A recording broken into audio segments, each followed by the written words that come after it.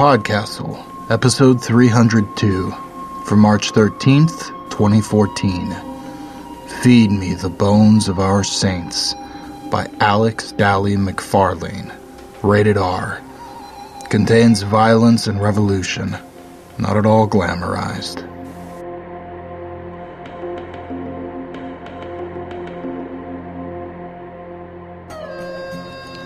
Hello, and welcome to PodCastle. I'm LaShawn Wannick, and this is my very first intro. It's been a blast being associate editor here. I like what Dave and Anna have done with the place. The curtains on the dungeon walls, very nice touch. A little about me.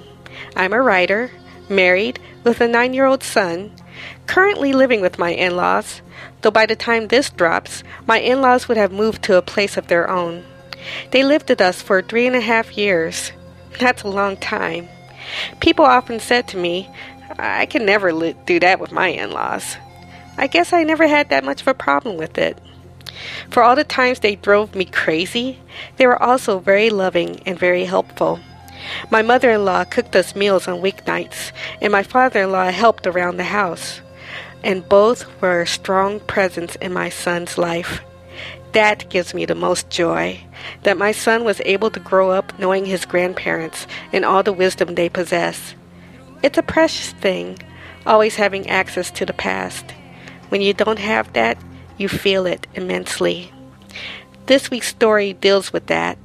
It also has foxes and revenge, which is cool too.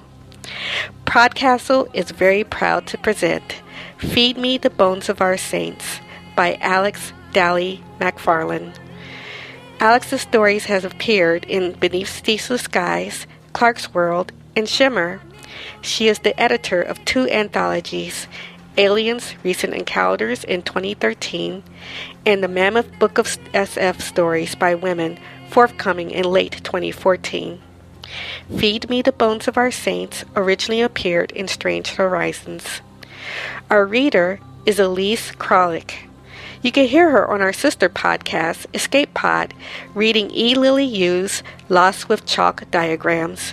This is her first time reading for PodCastle. What does the fox say? Let's find out. Enjoy the story.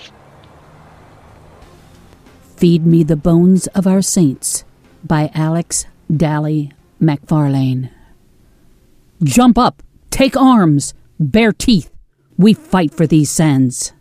Sink iron knives and white teeth into their scented flesh, their soft city flesh, those stealers of our homes. This is our city now, this desert with its winds that scour our cheeks, its dunes that join us in song, its rare springs that we lap at so gently. We once gulped rivers of rubies and pearls. Now they do, and we will never be able to claim them back. We will not let them take this final city of air and graveyards from us. Jump up! We fight for these sands with everything we have, and sometimes we forget the feel of a sister's shoulder beneath our heads. We've been so long without sleep. But today will be remembered for more than this. Today we retrieve the bodies of our saints. Nashir and Ari the courageous, Nashir and Ari the fierce, Nashir and Ari the kind. We write their names on every rock we pass, because we fear that one day we will all be killed, and then who will tell their stories? We imagine a foxless woman hundreds of years from now deciphering the desert's rocks and holding them close to her heart like a newborn child and kit. It pains us to imagine a future where the suns cross and no child and kit are born onto the hot sands. No other people are born like us. We buried Nashir and Ari only 50 years ago, when we still numbered in the hundreds, when we still inhabited cities and slept under ceilings of scuffed gold. Jump up! We send our bravest, brightest daughters for this most sacred task. Jerish and Iskri first perform the dawn morning, barking 10 times into the wind the names of our most recently lost sisters. We cook their breakfast, a feast, mice and snakes in neat rows, roasted cactus flesh, crushed agari petals, and rare kurik stamens. They take small bites, and then Jaresh holds out the plates to the rest of us, smiling. Eat, sisters. We must all be strong. Iskri licks her dye-whirled tail as we share the food. We help them prepare. 50 years ago, we still hung so much silver from our ears that the flesh stretched, hanging around our shoulders, and we still dusted our faces with the powder of sapphires. Going into battle, we used to gild our nails and claws, and fit ourselves with mail that shone like small suns, like our mothers. Now we anoint Jerish and Iskri with shattered knives. We bind the triangles to their foreheads with leather, and the jagged edges draw small beads of red. For each drop of their blood, we think, may 1,000 fall from our enemies. One by one, we embrace them. Dutash holds Jerish last and whispers, "Stay safe, stay safe. I will dream of you every night. Bring me back dates if they still grow there." "I will," Jerish whispers against Dutash's lips, holding her lover close. "I will, I will." Iskri and Townie inhale each other's scents, snout, to carry close to their hearts. And then Jerish and Iskri walk into the desert, woman and fox, towards bold Barsim, the city whose walls threw themselves to the ground when we were forced out. Few of us remember our city's glory. Mere villages, our enemies say, but we were never so numerous, never capable of filling each city with thousands upon thousands. What need did we have of numbers when our cities were so beautiful? We know Onashek, how could we not? We held on to it the longest, Onashek of cinnamon, carved into such beautiful houses. Even when crowded with refugees, it failed to lose all its luster beneath their detritus. It made the sweetest fires. Its smoke scented the tears that covered our faces as we fled. We know Iraphos of our well-scribed stones. We launch rare raids into its remains, pillaging the stones that are covered in our stories, in the script our enemies call crude, simple. A child masters it so quickly, they say, surely it is only a plaything, like scribbles of the suns. We only want our human sisters to learn quickly. They need to fight. It is a remnant of our luxury that we also want them to write, just as we make dangerous journeys to the places where indigo grows, so that our fox sisters can harvest leaves and dye their tails with their traditional shapes, denoting histories. We know Barsim of the green sarcophagus, where Nashir and Ari lie under a heavy lid. Our oldest sisters tell of the sarcophagus's unforgettable beauty. The way to Barsim is long and dry, but Jerish and Iskri are used to hardship. They walk together, barking and singing in poor harmony, chasing lizards, seizing animals that emerge at night. The stars point a path from oasis to oasis so that they can fill their leather water bags and with careful rationing keep their tongues wet. They find rocks covered in our human script, and Jerish stops to read out every story. Young as she has heard only a few of them. Once we knew more stories than there were stars to follow and admire at night. We wrote them in the desert for fun. What we have lost since that time is immeasurable. Jerish and Iskri cross the desert, walking the dotted line on Jerish's map, until they reach the triangle of Barsim. They almost miss it. The sands have swallowed the city's remains, so that Barsim is only a strange pattern of small rises in the ground. Jerish, tired and thirsting, walks blindly among them, stepping on and off the fallen walls. It is only because of Iskri, who never tires of digging for lizards, that she doesn't walk onto the salt flats and die looking. It is the first sun's dawn. As warmth covers Jerish's body, she sighs in relief. The night is always so cold. Iskri finds worked stone. Her barks draw Jerish back. Barsim, Jerish says. Then there must be an oasis or a well. But they cannot find water. The date palms are gone, torn down and burnt. The careful irrigation system is lost. The desert has claimed back the land once held by our city. There will be no dates for Dutash. Maybe there is still water underground. The oldest among us recall that the sarcophagus is buried and told them so before they left. In the early morning's shadows, Jaresh and Iskri decipher the pattern of Barsim's fallen walls, and by the time sweat is soaking their bodies under 2 high suns, they stand in its center. Iskri digs. Jaresh helps her, on hands and knees, sweeping aside the sand until they reveal a door leading down. Its jewels and bronze decorations are gone. Nauseated, Jaresh pushes the stone door completely off the hole. Iskri, who sees better in the dim, leads the way down the cool stone steps. The temperature is a relief. They smell damp and feel renewed hope for a well. And there it is, in the middle of the subterranean road. There is no bucket. Jaresh unhooks the bucket she carries on her back and lowers it on some of her best rope until it strikes liquid. The water is perfectly, beautifully pure.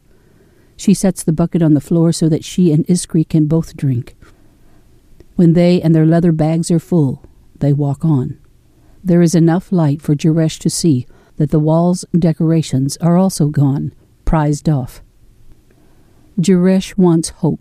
She wants it like fine food and perfume and a house with windows of stained glass. It is a thing she knows that others possess and think nothing of, while she only has an emptiness that wants to hold it. At the end of a long corridor, she and Iskri step into a small chamber. The pedestal is swirled with blue like a tail and engraved with lines of letters declaring in both scripts, "Here is the final sleeping place of Nashir and Ari, who taught us all to be strong." That the pedestal is bare of its green sarcophagus and sacred bodies doesn't surprise her. Our enemies say that our stories are all lies, that we were never born each time the sun's paths crossed. We never were, that we were just women who went mad, who raped men to get their daughters, killed sons out of the womb, who tamed foxes with meat and bestial sex. They say we never lived in those cities they filled with locks and guns and foxless people. Iskri whines as if wounded. "Why have you taken them if you think we're worthless?" Jaresh shouts to the empty chamber. "Why can't you just leave us alone?" She falls to her knees, sobbing. "You've won. You've already won. Why can't you stop stealing from us?" When we later hear this tale, we will keen for their pain and wish we were there to press against them and stroke their fur and hair. "We only want to honor them," Jaresh cries. "We want to bury them in a place far from our enemies, where they'll be safe and we can always return to make offerings." She lies on the floor, too tired to consider walking. Iskri licks her cheeks and barks. It's not yet time to give up. "We don't know where they've been taken," Jaresh says. Iskri barks and barks, reminding Jaresh that yes, they do. She and Jaresh are considered brave for more than their willingness to stand and fight while their maimed and younger and more fearful sisters flee an attack. They were once captured and taken to an enemy town, a place where our people die as easily as cacti under a blade. In their cell, as they planned an escape, they overheard the guards talking. One, a woman, said that she hadn't even believed the foxfuckers to be real until she took her current job. She had thought the exhibits in the Museum of Ka were hoaxes, like the skeletons of dog-headed men from the far north. Iskri and Jaresh happily killed all the guards several hours later. Now they give thanks for being slowly, tediously taught the enemy's language as children. "If they collect our artifacts in Ka," Jaresh says to Iskri, "and the words taste foul as sun-turned meat, then the bodies of Nashir and Ari will be the museum's finest display." Iskri barks agreement. The concept of museums is strange to them, even after seeing one of the enemy's towns. A life under roofs, in a house that is safe, full of children, full of food and copper pots that bubble over with meat and spices. They dream of such things. They feasted on the bowls of plain rice in that cell, ignoring the guards when they laughed, when they asked if Jaresh would fuck her fox and could they watch. Ka is even further away than that town, but it was once one of our cities, so it is on Jaresh's map. Iskri barks and Jaresh nods, determined. We will not fail our mission. At dusk we'll begin walking west. They sleep near the base of the steps to the subterranean part of the city until they sense the darkening of the day, wake, drink further from the well, and depart. They cross the western desert, and it tries like the dramic of legend to kill them. The land is truly plantless, the water scarce, the sun unrelenting, though they find deep cracks in the ground and curl in them during the day, pressed to the earth in a desperate sleeping search for shadows.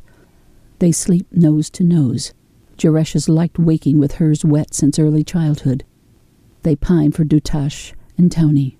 Sometimes, when they are tired, they lie under the stars, Iskri on Jaresh's chest, barking a rhythm in time to Jaresh's fingers, drumming on the hard ground. They sit on a stony ridge where agari flowers grow and watch the city of Ka. Its old walls are tiled in emerald. Its old roofs gleam silver. Our walls. Most of the city is newly built of sand brick, full of so many people. Iskri can already smell their food, and her gut cramps in longing. Numerous times she and Jaresh have leaped into hiding as merchants leave the city, on their way to another of the enemy's cities. In this place, the fertile land is riddled with old rock formations that make easy hiding places. "You have to hide," Jaresh says to Iskri. Iskri growls. "You have to. I can pretend to be one of them, poor and wild-haired, and they'll kick me a little, but they'll let me in. I can steal their clothes even, and find a stream to wash in, and bind up my hair, and they might let me right into the museum. If I walk in with a fox..." Iskri snaps her teeth. Jaresh buries her face in her hands, moaning softly. In truth, she cannot bear the thought of separation from Iskri. She remembers that she has seen women and men carrying large woven baskets of goods. "I have a plan." It is a long wait. For this, Jaresh convinces Iskri to stay hidden. Jaresh, too, is out of sight among the rocks, among badly scratched, defaced stories of how we raise our sons born young, until finally the wait is over. A woman approaches with corn poking from the top of her basket. Looking at the quality of her jacket, its colors and patterns so fine that Jaresh thinks surely they're a figment of her imagination, Jaresh assumes that she traded cloth for food in the city. But how she got the food and basket matters little. As she passes, Jaresh leaps out from her hiding place and strikes her on the head with a heavy stone. The woman crumples with a groan and lies on the road twitching. Only when Jaresh has dragged her into the rocks and stripped her of her fine clothes, untangled strings of beads from her beautifully combed hair, and taken her basket, does she slit the woman's throat. The blood gathers in dips in the rock, like soup in bowls. Jaresh and Iskri feast on corn and small packets of raw meat from the basket. Jaresh wants to wear the jacket, but fears someone will recognize it as belonging to the dead woman, so she only dons the dress underneath and cannot resist the belt, on which bells jangle like a continuous song. There she hangs her knife. She reluctantly unbinds her feet from their worn, tattered dark cloth and puts on the woman's boots.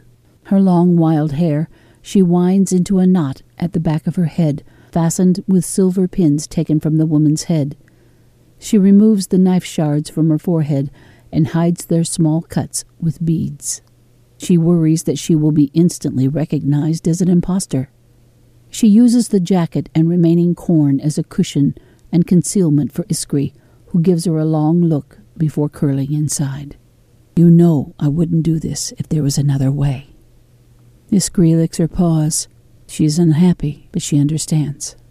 And so Jaresh, born under the crossed paths of two suns on a bed of hot sand, raised in the shells of old cities and under temporary canvas, walks into the thriving stolen city of Ka, carrying Iskri on her back. It is unimaginably big. She must keep walking. It crowds her. The voices so loud and numerous, speaking that language not so different to her own. The colors of the clothes. Oh, the fruits, the powdered spices in pyramids, the smell of cooking meat. She drools and has to wipe her chin. Iskri buries her snout in the jacket to muffle her whimpers. I know, she hears Jaresh whisper. Shh. They want to leap on the vendors and steal their food. Jaresh tries not to stare at women with big breasts, at men, at people of all ages who don't show their bones on their skin. The buildings are so tall, several times her height. There are so many children. There are no foxes. There are men. There are so many styles of clothing that her unfinished theft of an outfit is complete next to others. There are so many kinds of faces that her darker wind-scoured one is not so unusual. People look at her and her shoulders are torsion tense, and the worst they do is eye her apparent poverty with disdain, concern, wariness. She thinks, we are just a story to you, a folk tale or highly questioned part of history, and you might not believe me if I said I've walked weeks in the desert to reach here, and I'll steal our saints' bones back or die trying. Even though she has seen some of this before in the enemy's town, it is too much, too different, and she is barely across the market at the gates when she wants to run back into the desert and sit under the sky's horizon-wide stretch with the rocks and the agari flowers growing like little banquets. She clenches her fists on the straps of her basket and walks on, up a major street, towards the distant roofs that sparkle in the sun's light. When she walks in the remains of our old city, she must fight the urge to cry, to shout, and rail against the theft of these walls. It's all so wrong, so full of intruders. Fists clenching even tighter, Jaresh follows the winding pattern of the streets, but cannot find the museum. Increasingly uncomfortable, under clothes and corn, Iskri turns and turns. She hears Jaresh begin talking in that ugly language. She imagines a whole city full of foxless people, and nearly keens aloud for townie. I'm looking for the museum, Jaresh says to a vendor who displays small, intricately detailed statues carved of bone on a bright red mat. It draws her attention even as she tries to carry out a conversation. Bone and blood, and under it, dusty stones, simultaneously familiar and wrong. A keen bundles in her throat like fabric. Jaresh hopes the woman thinks her accent only distant strange. Which one? Iskri circles again. Jaresh wishes that she could whisper apologies. What a fine city this is, with so many museums like gemstones on a necklace. The one with the desert people in it? The women and foxes? She doesn't know their non-derogatory terms for us. Sorry, the woman says, smiling, but I don't actually know where that one is. You'll have to ask someone else. Oh, thanks. Jaresh cannot smile back and stalks off to find someone who cares enough about our people to know where our saints are kept. A man in a brilliant blue tunic overhears her question to another woman. I know where it is, he says, with a smile as warm as tea. He has hair on his chin. He is tall and broad, like a wall, and his trousers subtly bulge. It's like talking to an inscription on Barsim's subterranean walls. Even as more words pass between them, she can't imagine that she is doing this. Do you want me to show you? Yes. Jaresh follows the man through the winding streets, with the walls only sporadically flashing green in the sunlight. They have faded in the 70 years since Ka was taken, and many of the tiles have been removed. She wonders how far away these people have taken our city. How many distant men and women admire their tile of green, perhaps scratched with a word or a cutter's careless tool, with no idea who gathered the emerald from the desert and turned it into a home. What's your interest in the fox women? Her guide asks. She glares at his back. Their saints are here, in a sarcophagus. Ah, the sarcophagus. It's the museum's greatest artifact, a perfect example of traditional burial practices and the veneration of important figures. It's been stolen from its proper place, she says, the first thing that falls off her tongue, just to stop him from hearing Iskri's growls. There are some who argue that, but I believe this would have been otherwise lost. It's important to retain such artifacts, but I'm the curator's son, so of course I'm biased. His smile is warm again. Jaresh imagines cutting off his lips and feeding them to him. Iskri thinks more simply of his throat. They pass through an archway of tarnished silver, embossed with a story that Jaresh yearns to stop and read. Inside the museum is cool, like the underground passages in Barsim. Barely anyone is visiting. "Do you want a tour?" the man, Tulan, says. "Yes, but I want to see the sarcophagus first. Please." She belatedly remembers being told that a brusque attitude is rude to these people, so richly burdened with the time to adorn their words as prettily as their clothes. All right. Yet again, that smile. So Tulan leads her past a collection of minor objects of our people, some that she doesn't even recognize. Coins, cloth, crafts, knives, presented alongside paintings and sketches of our cities in their various states, occupied or ruined or remembered. There's a small story stone. Jaresh runs her fingers over it, tracing words that don't belong in this cool, plain-walled room with a smiling man in blue. There's a tale, and Jaresh retches at the thought of these people cutting apart a sister for their wall. "And here it is," Tulan says with a flourish, oblivious to her hatred. "I'm awed by it every time."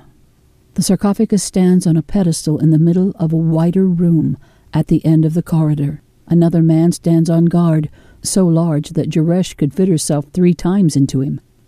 A woman and a child browse the items on the nearest wall. It is beautiful. It catches Jaresh, so bright a green and covered in the tales of Nashir and Ari, carved in the shapes of stone stories and tale stories. Its lid is half off. She steps forward. Inside, she could reach out and touch them, lie the mummified remains of Nashir and Ari. Jaresh turns and draws her knife, fast as a dust storm, and slashes Tulan so deep across his stomach that his guts fall over his tunic before he can move his hands to the wound. "Jump up!"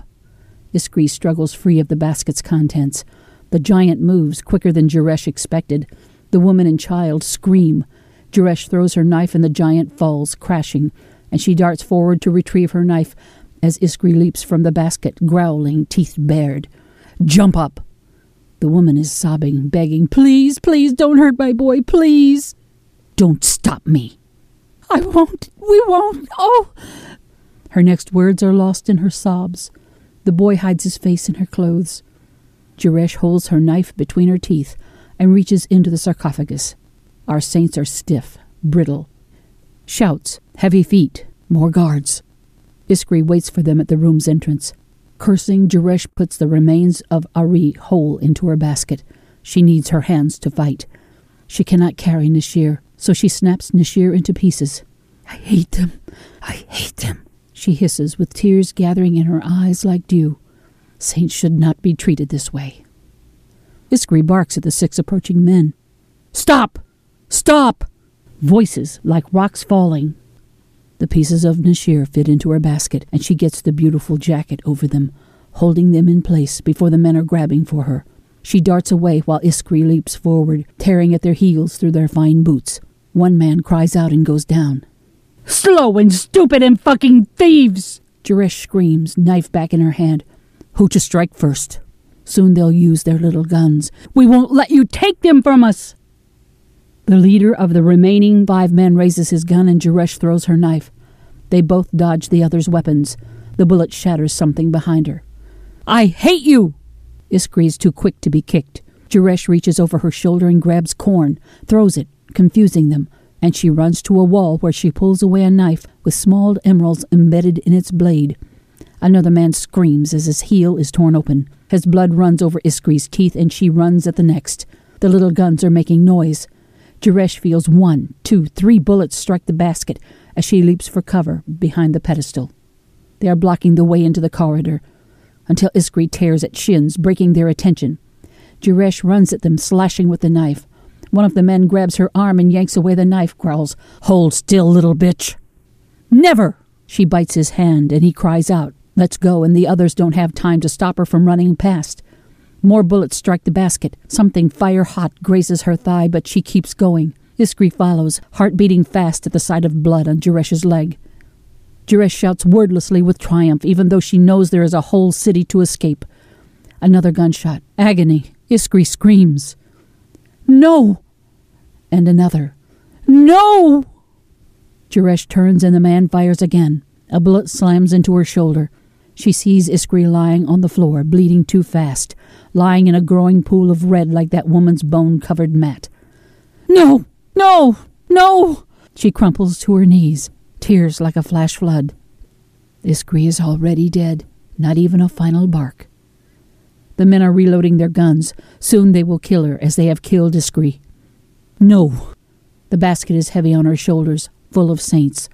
Either she can die avenging Iskri, or she can take Nashir and Ari from this vile place. The task Iskri died trying to complete. She wants to do both. She wants to tear out every throat in this city. I will avenge you. She is quick enough to dart forward, grab Iskri's body, twitching, death's last movements, and clutch her sister to her chest, and then she runs from the museum, so full of hate. The sight of a woman bleeding, weeping, holding something small and furred and dead is so strange that it is watched by hundreds. A few reach forward, as if to grab, and Jerish dodges them. She runs until she's back in the desert, back among the labyrinthine rocks outside the city, far from a path this time, and there she hides, weeping. Even when her chest and throat hurt as much as the wound in her shoulder, she weeps. In Barsim, she leaves Iskri on the empty pedestal. In Barsim, almost blind with tears, unable to climb those stairs and leave Iskri, she is not quite blind enough to read a story inscribed on the wall of the saint's chamber. It sets her jagged, broken thoughts ablaze. Feed me the bones of our saints. We stare at Jerish, our skinny, blood-stained, foxless sister with bones and flaps of skin in her arms. They will kill us like they killed Iskri. Every year their weapons are stronger. Every year we are hungrier. They will kill us all, and we will be completely forgotten. Our rocks will be scoured by the sand-heavy winds until future historians can only sigh into their notes and say that some old culture lived here, but too much is lost now to say who we were, how brave and strong we were. Jump up! She speaks our battle cry, and it is raw as a wound. Jump up! Let me tell you a story I found in Barsim. We have forgotten what we carved into stone only 50 years ago. Let me tell you about bones. Some of us old enough to remember the construction of that subterranean chamber know this story and begin to grieve, knowing that we cannot stop this. And some begin to imagine a victory. Jerish stands with those bones in her shaking arms and says, "Once, over 500 years ago, when 2 more sisters were born every time the sun's paths crossed, there was fighting. We and another people competed for a great region of gold, where even the most pitiful bushes were said to shine with the brightness of it in the soil, and 2 of our sisters were especially honored for their skill in combat, and were agreed to be saints. Eventually they were killed in one of the bloodiest battles of all. Their lovers feared that their bodies would fall into the hands of the enemies, and so consumed them entirely, hiding in a gully. When the lovers returned to the field, they felt the weight of the suns like a heavy knife in its sheath upon their backs.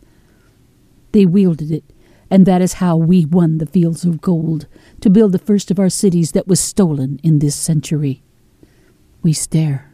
Some of us know that she did not finish the story, did not say, and the destruction so horrified them that it became one of the great sins of our history. No one has ever used this power since. 50 years ago, we still thought we might survive.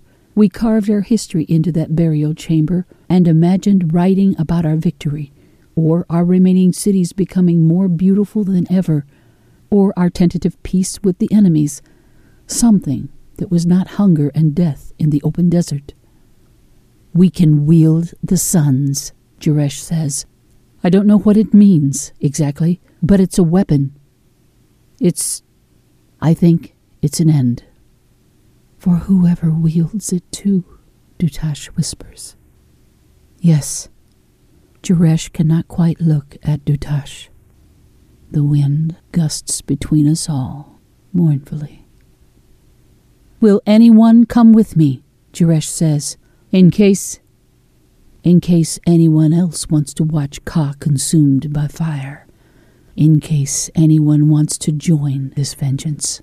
And, hidden in her words, Jerish does not want to die alone. One of our oldest sisters snarls her disagreement, and another takes up the sound, and another, womanless Kuri jumps at them with her teeth bared. Townie and many others join her. Dutash looks away, less certain than Townie. Foxless Lazir stands up and says, "I will come with you." "And I want to." Voices young and old, human and fox, but this is not a quick argument. "It will be brutal," an old sister says. "You must know that." She is laughed at, as if the war has not been brutal. "This is not a battle," she persists, "where two sides are equal. I know that is how this entire war has been waged. I know. I understand. But you must know that our planning to join them in sin, it is not a decision to be made lightly." "I'm going to do it," Juresh says softly. "I crossed the desert alone. It took weeks. I carried these bones, and I never stopped thinking about it." "I know, sister." There is nothing more she can say. We cook our dinner, comb the children's hair and fur, set up tents for the night, murmur lullabies to the single pair of babies. They are so fragile in their early months, so easily killed by the desert. And the argument goes on, too complex to be sewn into the finest enemy jacket. We touch our saints' bones, one by one, with snouts and lips. We cannot all agree. We decide to separate permanently, and it pains us more than the fall of every city combined. Juresh consumes the bones, pounds them with one-story covered stone onto another, making a plate of a battle tale.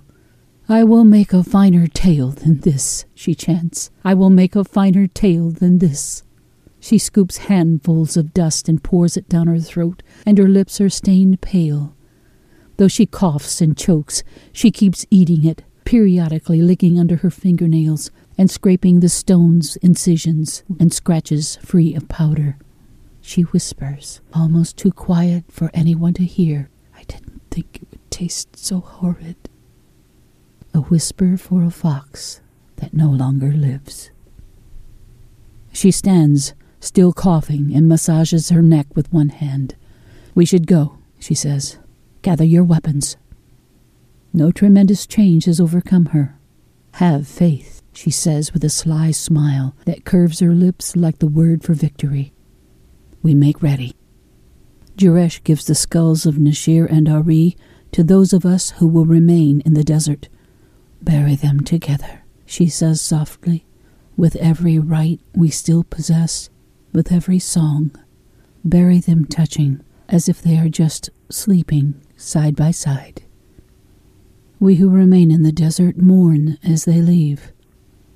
We cross the desert without any song, with the suns hot on Juresh's back. Dutash walks with us, the only sister to stop and score our stories on rocks, lingering at each one, as if she might not have to continue. Townie's desire convinced her not to stay at the place where Juresh consumed our saints. Juresh's determination drags her, hurts her. "Jump up," Juresh says as we grow nearer to the city. "Jump up! Jump up!"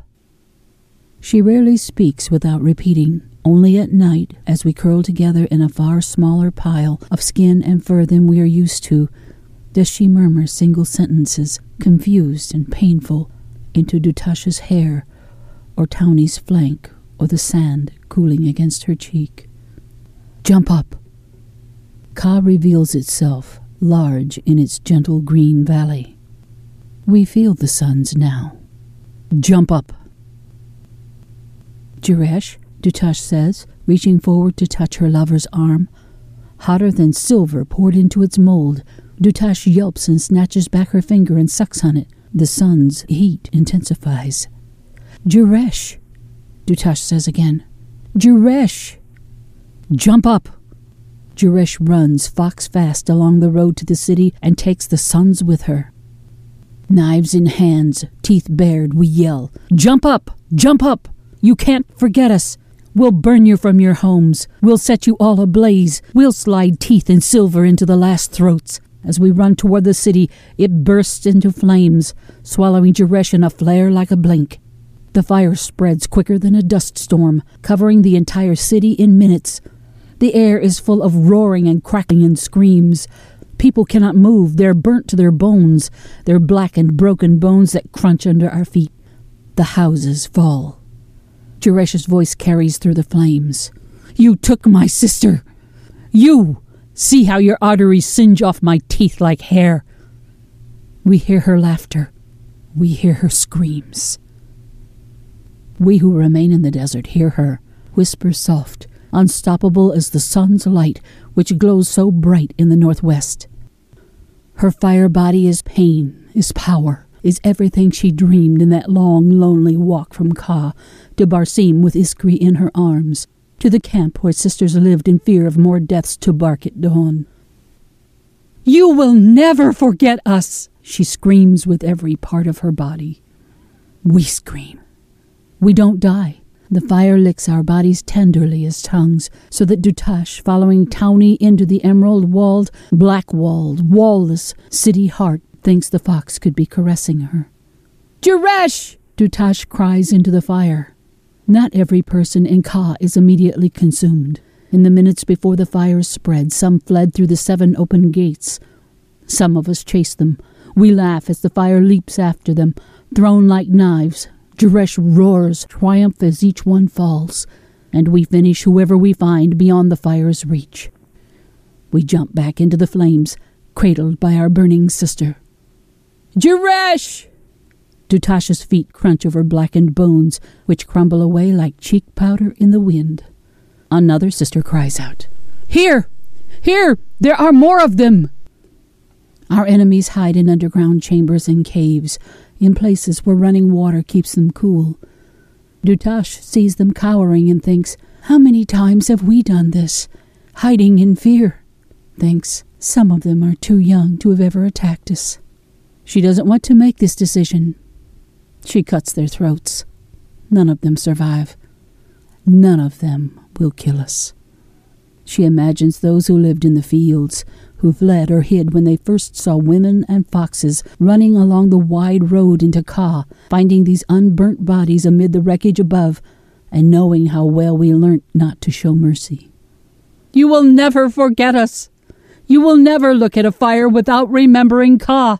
You will never look at emerald or silver without remembering how it all fell into dust, and you will never, never take another of my sisters from me. As blood soaks her feet, she staggers up the rocky steps. She can't see walls through the flames. She can't see Townie. She shuts her eyes and runs. Jaresh, stop!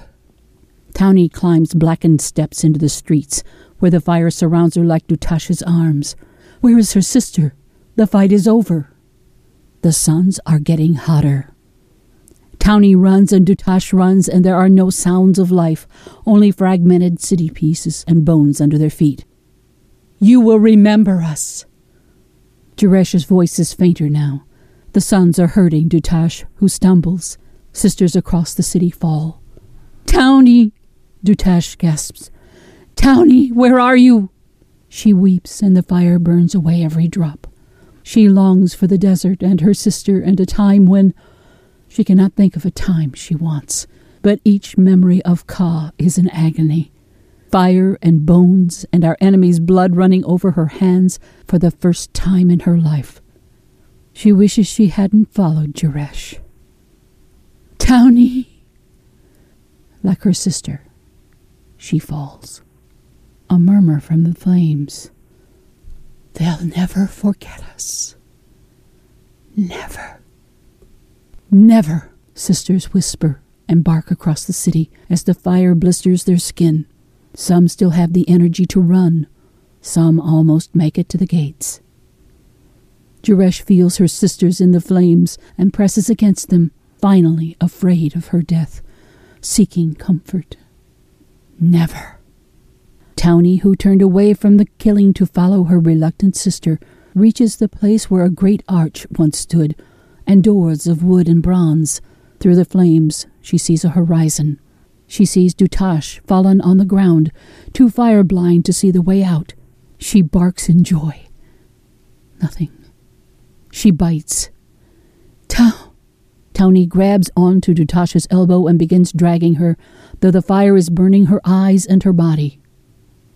An hour after Townie drags Dutash into one of the streams feebly running between burned, bone-covered fields, the fire dies down.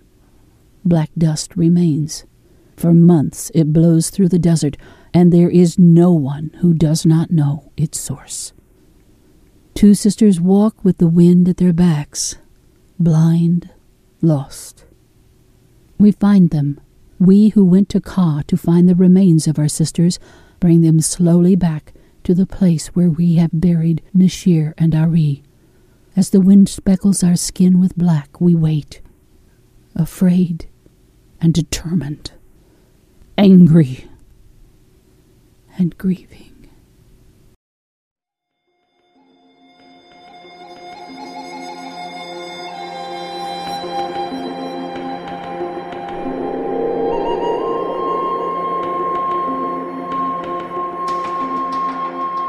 And welcome back.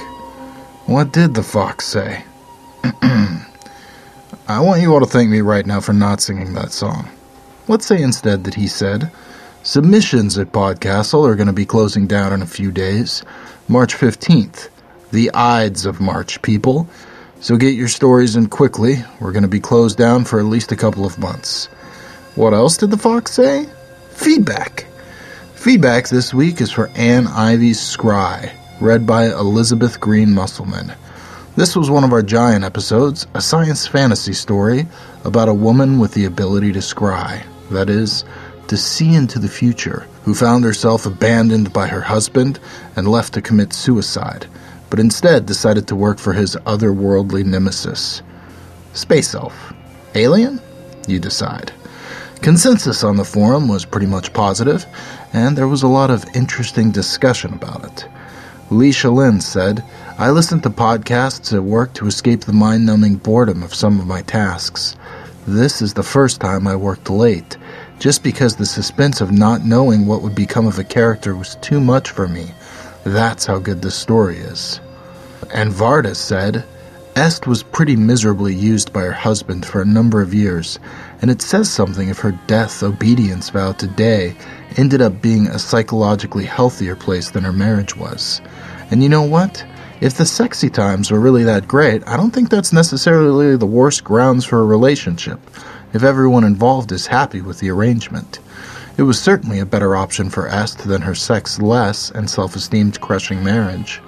It reminds me a bit of the big takeaways from Pride and Prejudice, in that, while for some of us, relationships are more satisfying if they're about love, there are other perfectly valid and healthy reasons to enter a relationship.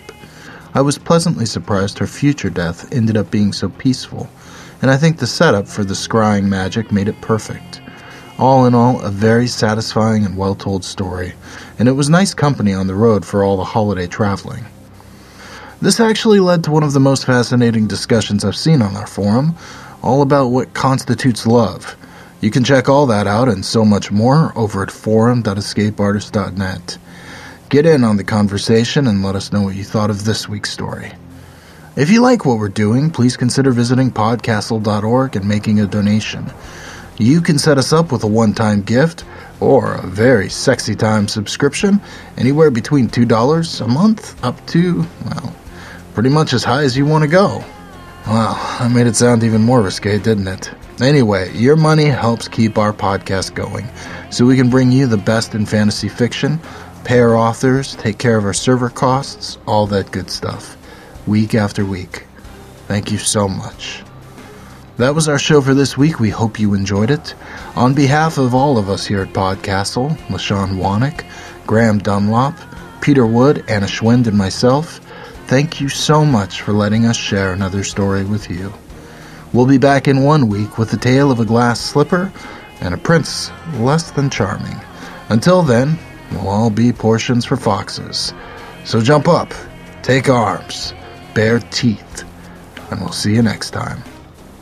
PodCastle is a production of Escape Artists Incorporated and is distributed on a Creative Commons Attribution Non-Commercial No Derivatives license. Share it, but don't change it or sell it. Our theme music is by Shiva in Exile. You can find them at magnatune.com. And if you like science fiction or horror, be sure to visit our sister podcast, Escape Pod and Pseudopod. And if you enjoyed this episode, tell a friend, or post to your blog about it, or consider donating via the PayPal link on our site. Our closing quote is from Emma Goldman, who said, "Before we can forgive one another, we have to understand one another." Thanks for listening. We'll see you soon.